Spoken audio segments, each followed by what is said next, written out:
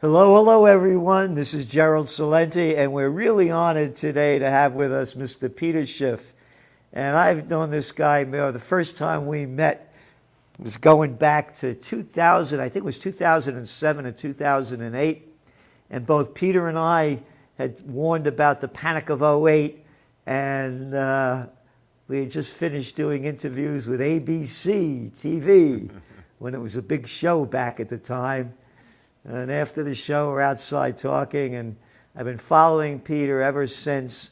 And this man has been on top of the trends in gold and precious metals and where the markets are going and the economy like no one else I've seen. So thank you very, very much, Peter, for being on with me today.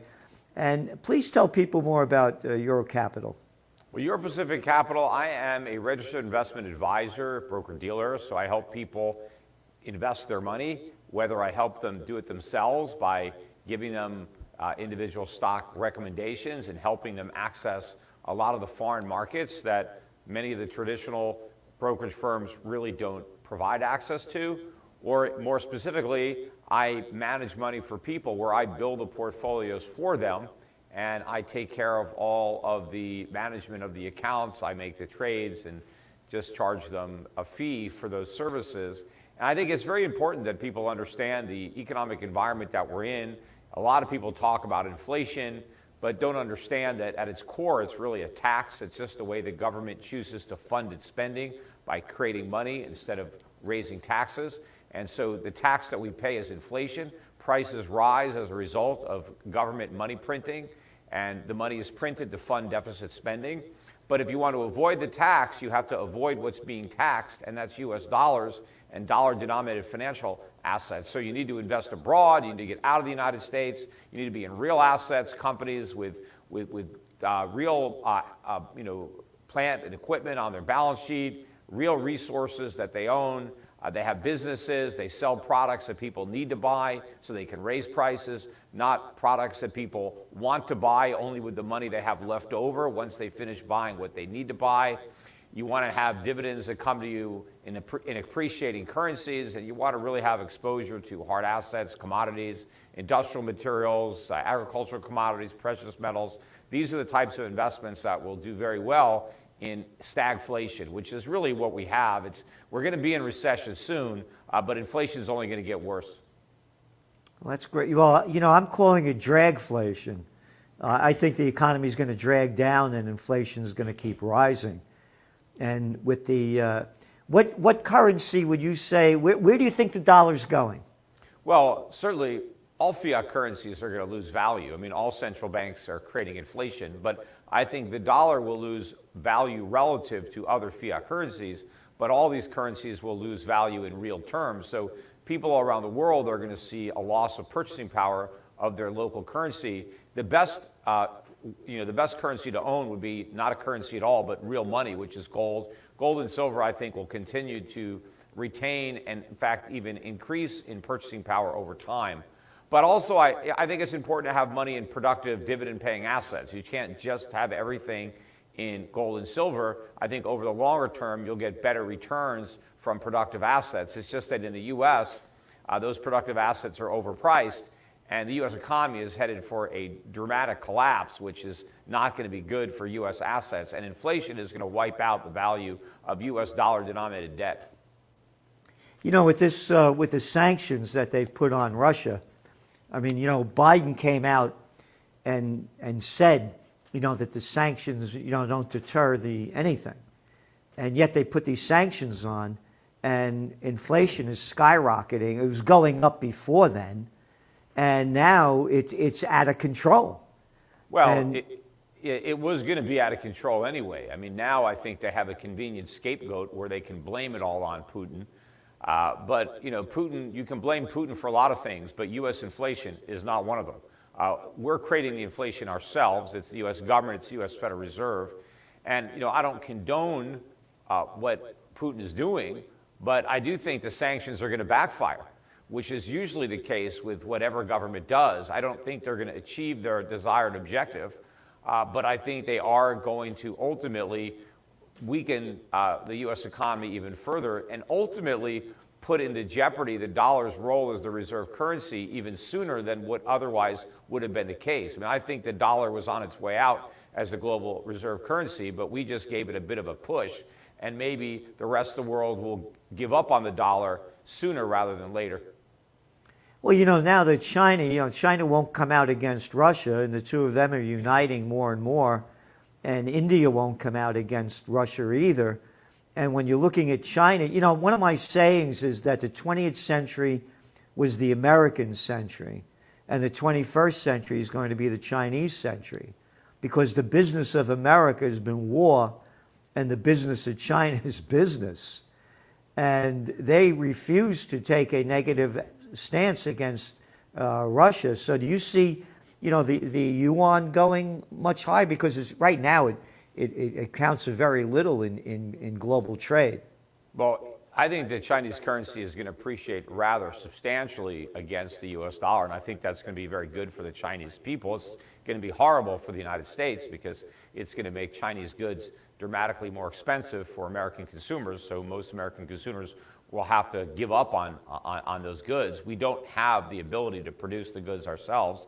It'll take a long time for that to develop. But look, if you look at China, Russia, and India, I mean, right there you're close to half the world's population just in those three countries. And you have tremendous economic productivity going on in those countries. You have China producing all these manufactured goods. You have tremendous resources production out of Russia. And there's a lot going on in India as well.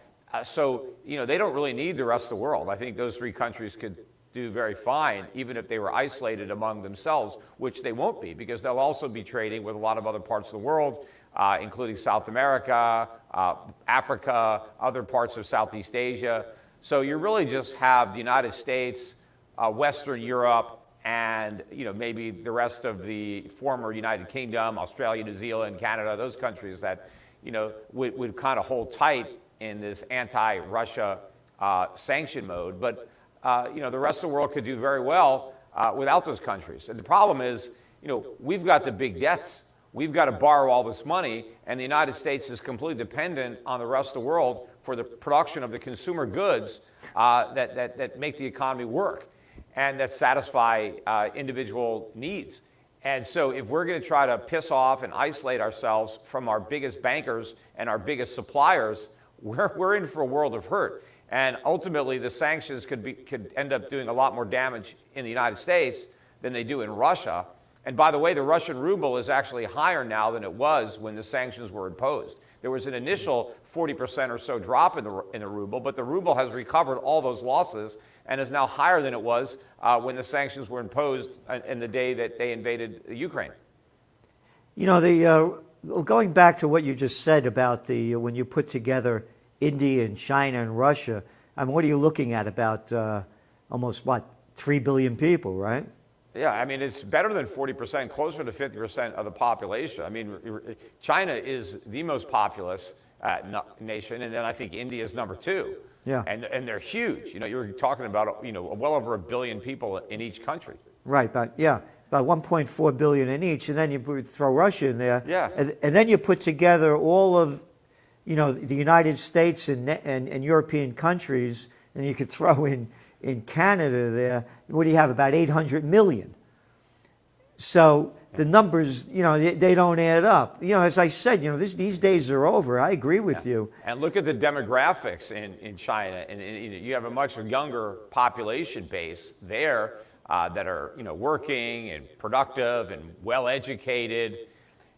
So it's a big difference in the dynamic. And you're right. I mean, the 21st century is the Chinese century. I mean, that's unfortunate reality. Maybe America could get it back towards the end of the century. I won't be around to see it. But, the 20th century was the American century, and the 21st century belongs to China. I mean, it's obvious that baton is being passed because, unfortunately, there's more economic freedom in China than there is in the United States. I mean, there may be more political freedom here, but it's economic freedom that ultimately drives productivity, innovation, and living standards. And they have more of that in China than we have here. And unfortunately, the pendulum is swinging in the wrong direction. We're going to continue to lose more and more of our economic freedom, and then our political freedom will be next. Well, our political freedom, I mean, it's already, shot. I'm the governor. I'm the mayor. I'm whoever. I'll tell you what to do. Look at this arrogant guy we got over here playing mayor in New York. He's putting masks on kindergarten kids and preschool kids when they don't get this thing. And again, I put out a magazine, only put the facts down of who's getting COVID, why, and when, So, I mean, we've lost our freedom already. You're not allowed to speak out against anything. You're blacklisted, blackballed, and on and on. And as you said, it's unfortunate about China, but it used that word or words to that extent. And that's exactly the way I feel. It's China, is there. Again. Yeah, and I'm not upset that the Chinese have gained economic freedom. I mean, that's great. I'm just upset that Americans have lost it. I mean, the whole world should be more free, but that means we need less government. But unfortunately, governments tend to be like a cancer. Whenever you have a government, it just grows and grows and grows. And like a cancer, it does more and more damage the larger it gets. You said it perfectly. Again, you used to make fun of the Chinese for wearing these masks, Oh, the Chinese locked down a city? Yeah, my God. Who would ever do anything like that? They made all those masks, too. They make them all in China. So when we start wearing them, we have to import them. Yep, like everything else. Here, and you read the box, by the way. These masks do not eliminate exposure to the risk of any disease or infection. Well, especially when a lot of people wear them, dangling below their nose. I mean, it's so ridiculous. Yeah. A lot of people don't actually wear them as a chin strap. They put the mask on, but it's not even over their face or their nose. Yeah. It just dangles beneath their chin. And again, we go back that nothing is made here anymore, and we could thank, I guess, who was the worst of that? Bill Clinton with NAFTA, and then it got brought China into the World Trade Organization? It was a NAFTA. It's been declining for a long time, but the trade deficits really started to explode, I think, in the 1980s. But a lot of it was the result of going off the gold standard in the 1970s and getting to a position where we no longer had to produce stuff. We could just print money. Because when we were on the gold standard, we couldn't just print money because we had to mine gold first. But once we went off the gold standard and we could just create money out of thin air and then use that money to buy what everybody else produces, we started printing more and producing less and relying more and more heavily on the rest of the world. And that was also an escape valve for American corporations, because as we increased regulation and taxation, the way U.S. businesses were able to survive was to move all of their production offshore and to take advantage of what was then much cheaper labor in a regulatory environment that was a lot less costly. And so we were able to, survive because of all that outsourcing. But now, of course, all those decisions are coming back to bite us because we've destroyed the productive capacity of the country. And now we're very vulnerable. You can look at what's going on with these global supply chains, and part of the problem is that whatever we want to buy first has to be shipped over here from China. And not only does it have to be shipped over from China and then unloaded on a port, let's say in California, but now everything has to be individually loaded up on trucks and sent to various parts of the country. Back when we produced our own stuff, we had factories all over the country. So stuff didn't have to come here on boats, and then a lot of the stuff that was produced was very close to the end consumer. But now if everything is showing up in Long Beach or Los Angeles and you got to ship it all over the country, I mean, it's very expensive to distribute all the stuff that we import. And that goes back to inflation. Pushing more, costing more, and as we're earning less.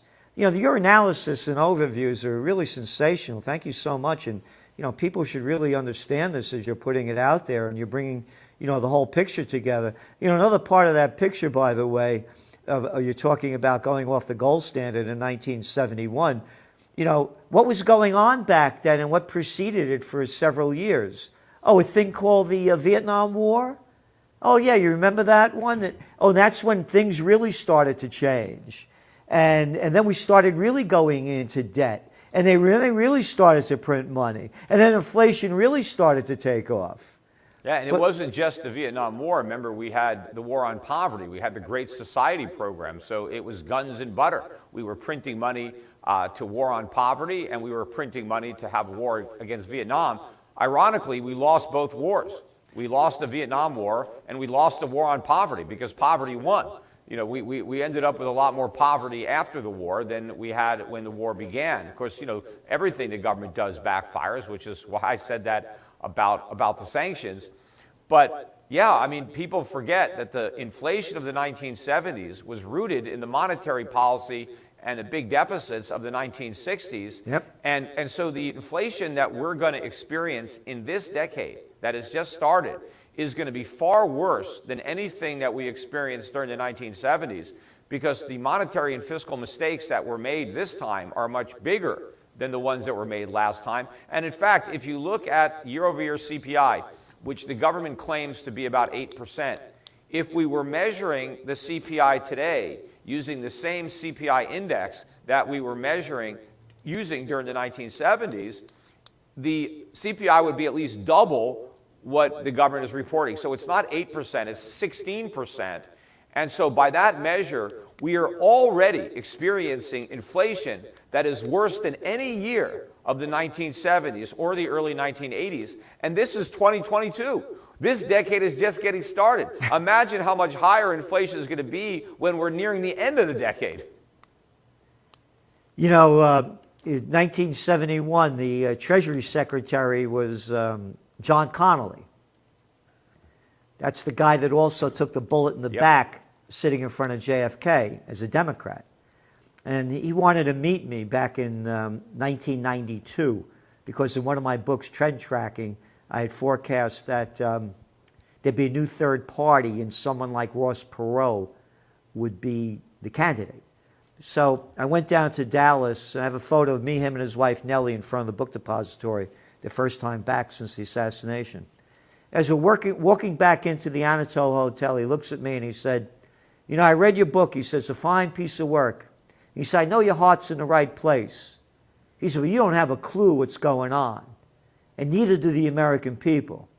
Because if they did, there'd be a revolution in this country. Again, this is the guy that was the Treasury Secretary when they took us off the gold standard.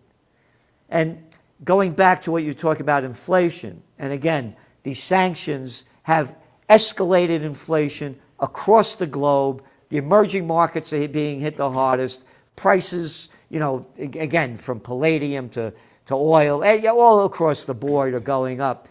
I want to talk and ask you about the interest rates. What do you think, how much do you think they're going to go up in the States? And what do you think the breaking point is going to be when they get too high? Well, first of all, interest rates are going substantially higher from here. I mean, they're still much too low. We're now kind of approaching 3% yields on U.S. Treasuries. We're not quite there yet. The yield on a 2-year U.S. Treasury is about 2.75. And if you go out 30 years, you're about 2.6. So we're still below 3. But if you figure that inflation is 8, and that's what the government admits, as I said, it's at least double that. But if you just accept the government's version of inflation at 8%, why would you loan money to the U.S. government for 30 years at 3%? I mean, you're losing 5% per year to inflation. Your principal is being eroded in value, and you're not being compensated for that at all on the coupon.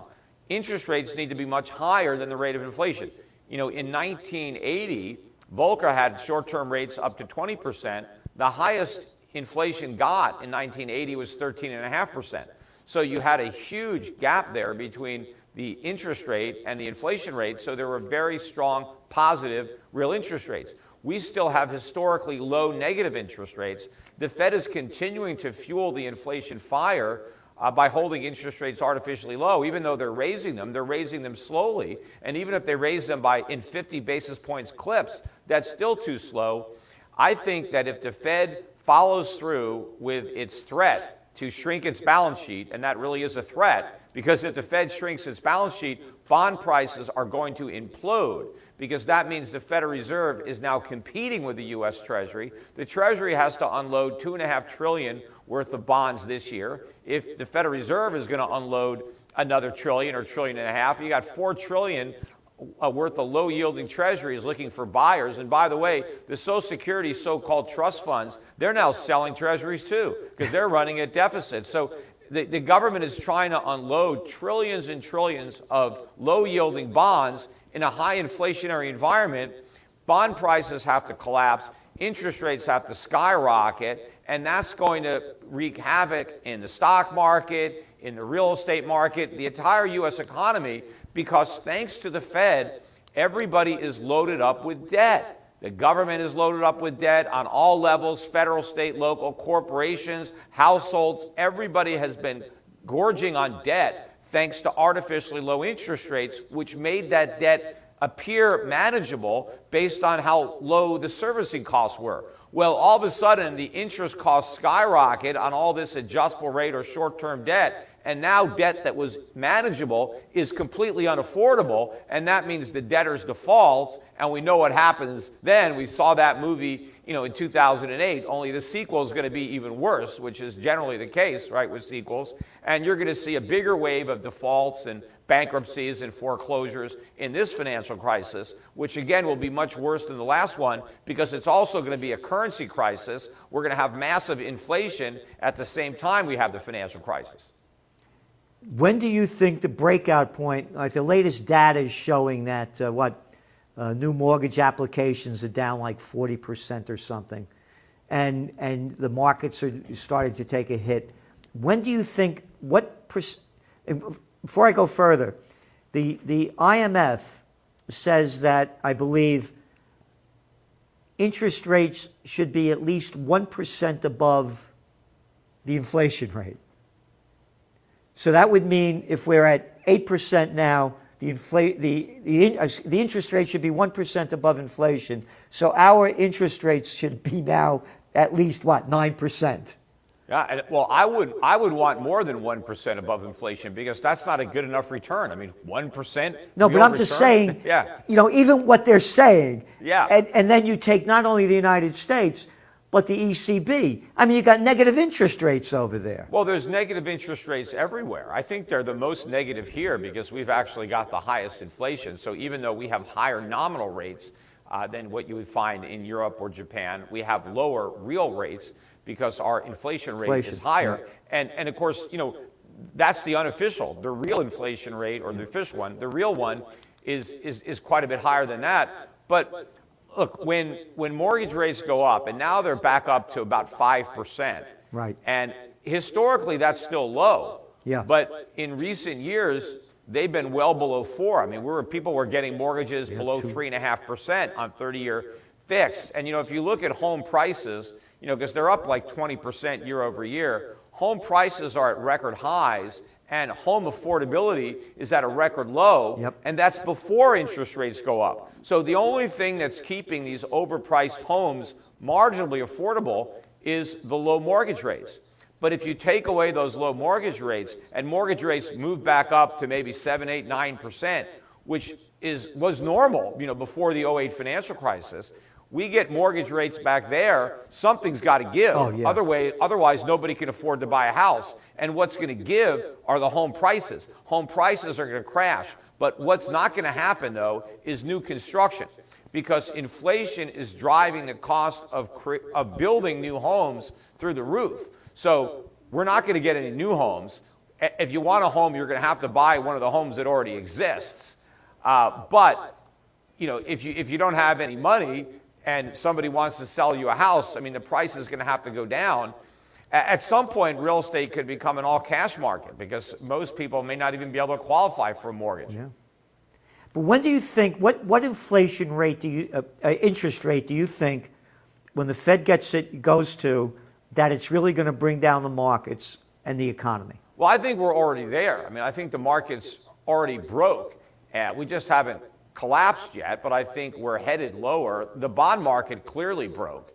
But if you go back to 2018, the wheels really came off the bus in the fourth quarter of 2018. I remember. The Fed got rates up to about 2.25, 2.5, and then they had to stop hiking. And then they had to stop quantitative tightening, and they ultimately went back to zero in QE in March of 2020 with COVID as the excuse. This time around, I think the breaking point is much lower than what it was in 2018 because the breaking point is a function of how much debt you have. So the more debt you have, the bigger the impact an increase in interest rates is, and the lower the increase has to be to create that impact. So because we have so much more debt now than we did before COVID, the economy is more levered up and more dependent on cheap money.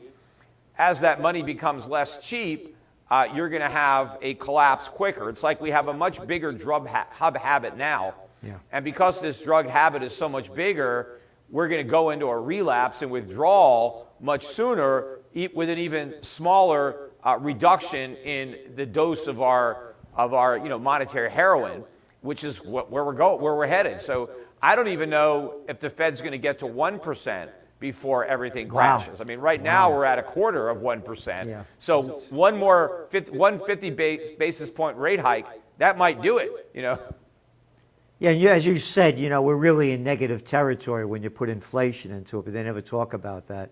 And by the way, the other thing that I see really crashing very hard is going to be the commercial real estate sector, particularly the offices. I was down in the city last week, and at rush hour, going north on the West Side Drive between 51st and 57th Street, at rush hour, 5:15, as I'm going east on 51st Street, and I look back on the West Side Drive, not one car in rush hour between 51st and 57th Street, and 4 rent signs all over the place. Yeah, the only thing that's propping up the commercial real estate market is the cheap money, because the rental income is not there, and it's obvious that more people are going to work from home. They're not going to be commuting into the cities on a daily basis, working in these office buildings. The commercial real estate sector is going to get decimated, as too will retail, because people aren't shopping. They're not going to be able to afford to shop because the dollar is going to lose so much value. Going to Walmart will be like going, to Saks Fifth Avenue. People aren't going to be able to afford to go shop there anymore. But to the extent that people do shop, they're buying stuff on Amazon or other, online retailers. They're not going to malls and shopping centers.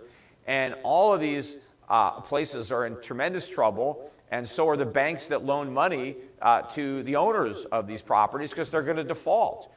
So this is a tremendous crisis that's coming. The real estate that will gain the most value will be like farmland, or land where you have natural resources that you can harvest or grow, and maybe land out in the suburbs, as a lot of people are fleeing these crime-infested, overtaxed cities where they no longer have to work because they can work from home. So you could see a dichotomy between real estate in the inner city and real estate out in the country or the suburbs, where more people are going to be fleeing to as opposed to fleeing from. Well, where I am, I'm 90 miles north of New York City, Kingston, New York, and people flooded up here. Bloomberg at one time had, of 181 cities in America, the prices went up here the fastest. So it's exactly what you're saying is going to happen. And I want to ask you before we go on, before we leave, a couple of things. And number one is, when, I've been very bullish on gold and silver as well. And I don't see silver prices going up, the way they should be going up. And they've really been stuck in this zone for a long time. Yeah, the markets are in kind of the eye of a hurricane here. And I think you're going to see an explosive up move in gold and silver any day. What surprises me is every day that goes by that it doesn't happen.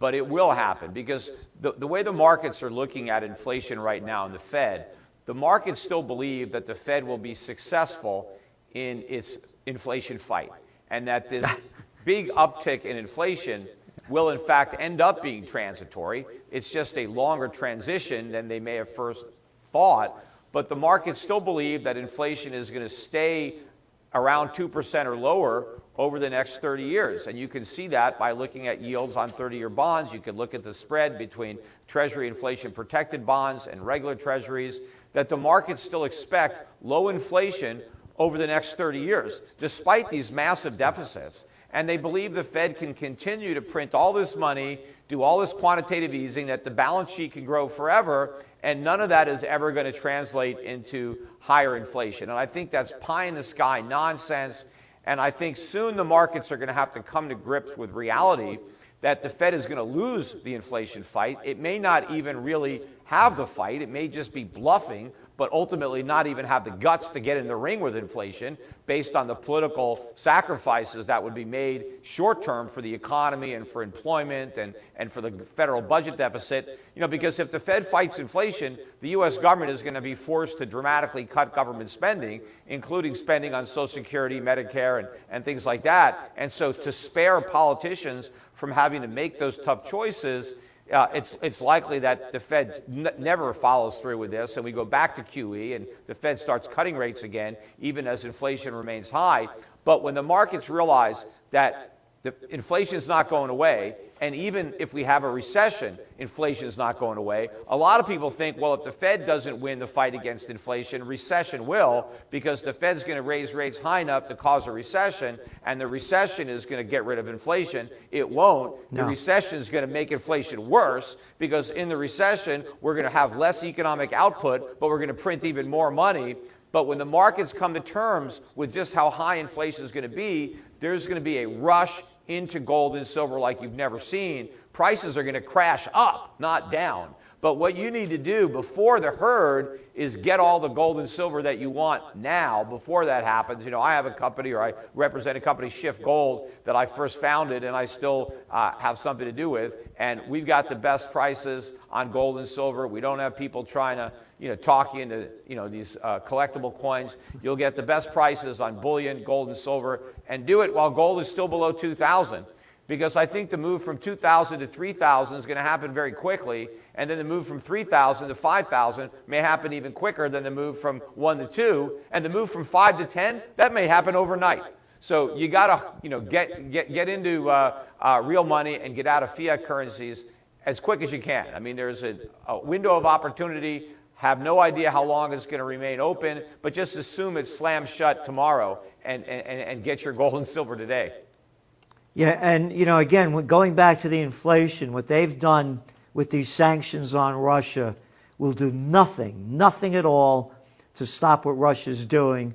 And all it will do and is doing is hurting the people.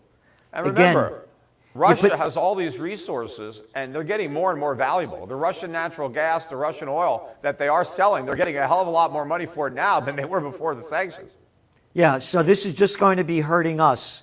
And I just want to, in closing, you talked about what happened in 2018, and it was Trump that was pushing Powell to lower interest rates. And print money, exactly. It was collapsing then. And then there was a thing back in 2019 in September to January 2020 when the Fed dumped in $7 trillion into the repo markets to artificially prop them up?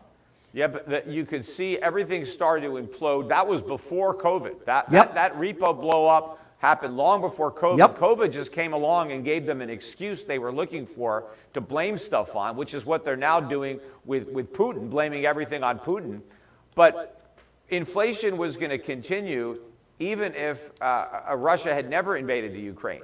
And then they would have to come up with some other excuse to blame all this stuff on. So here's my greatest fear. I say this for many years. When all else fails, they take you to war.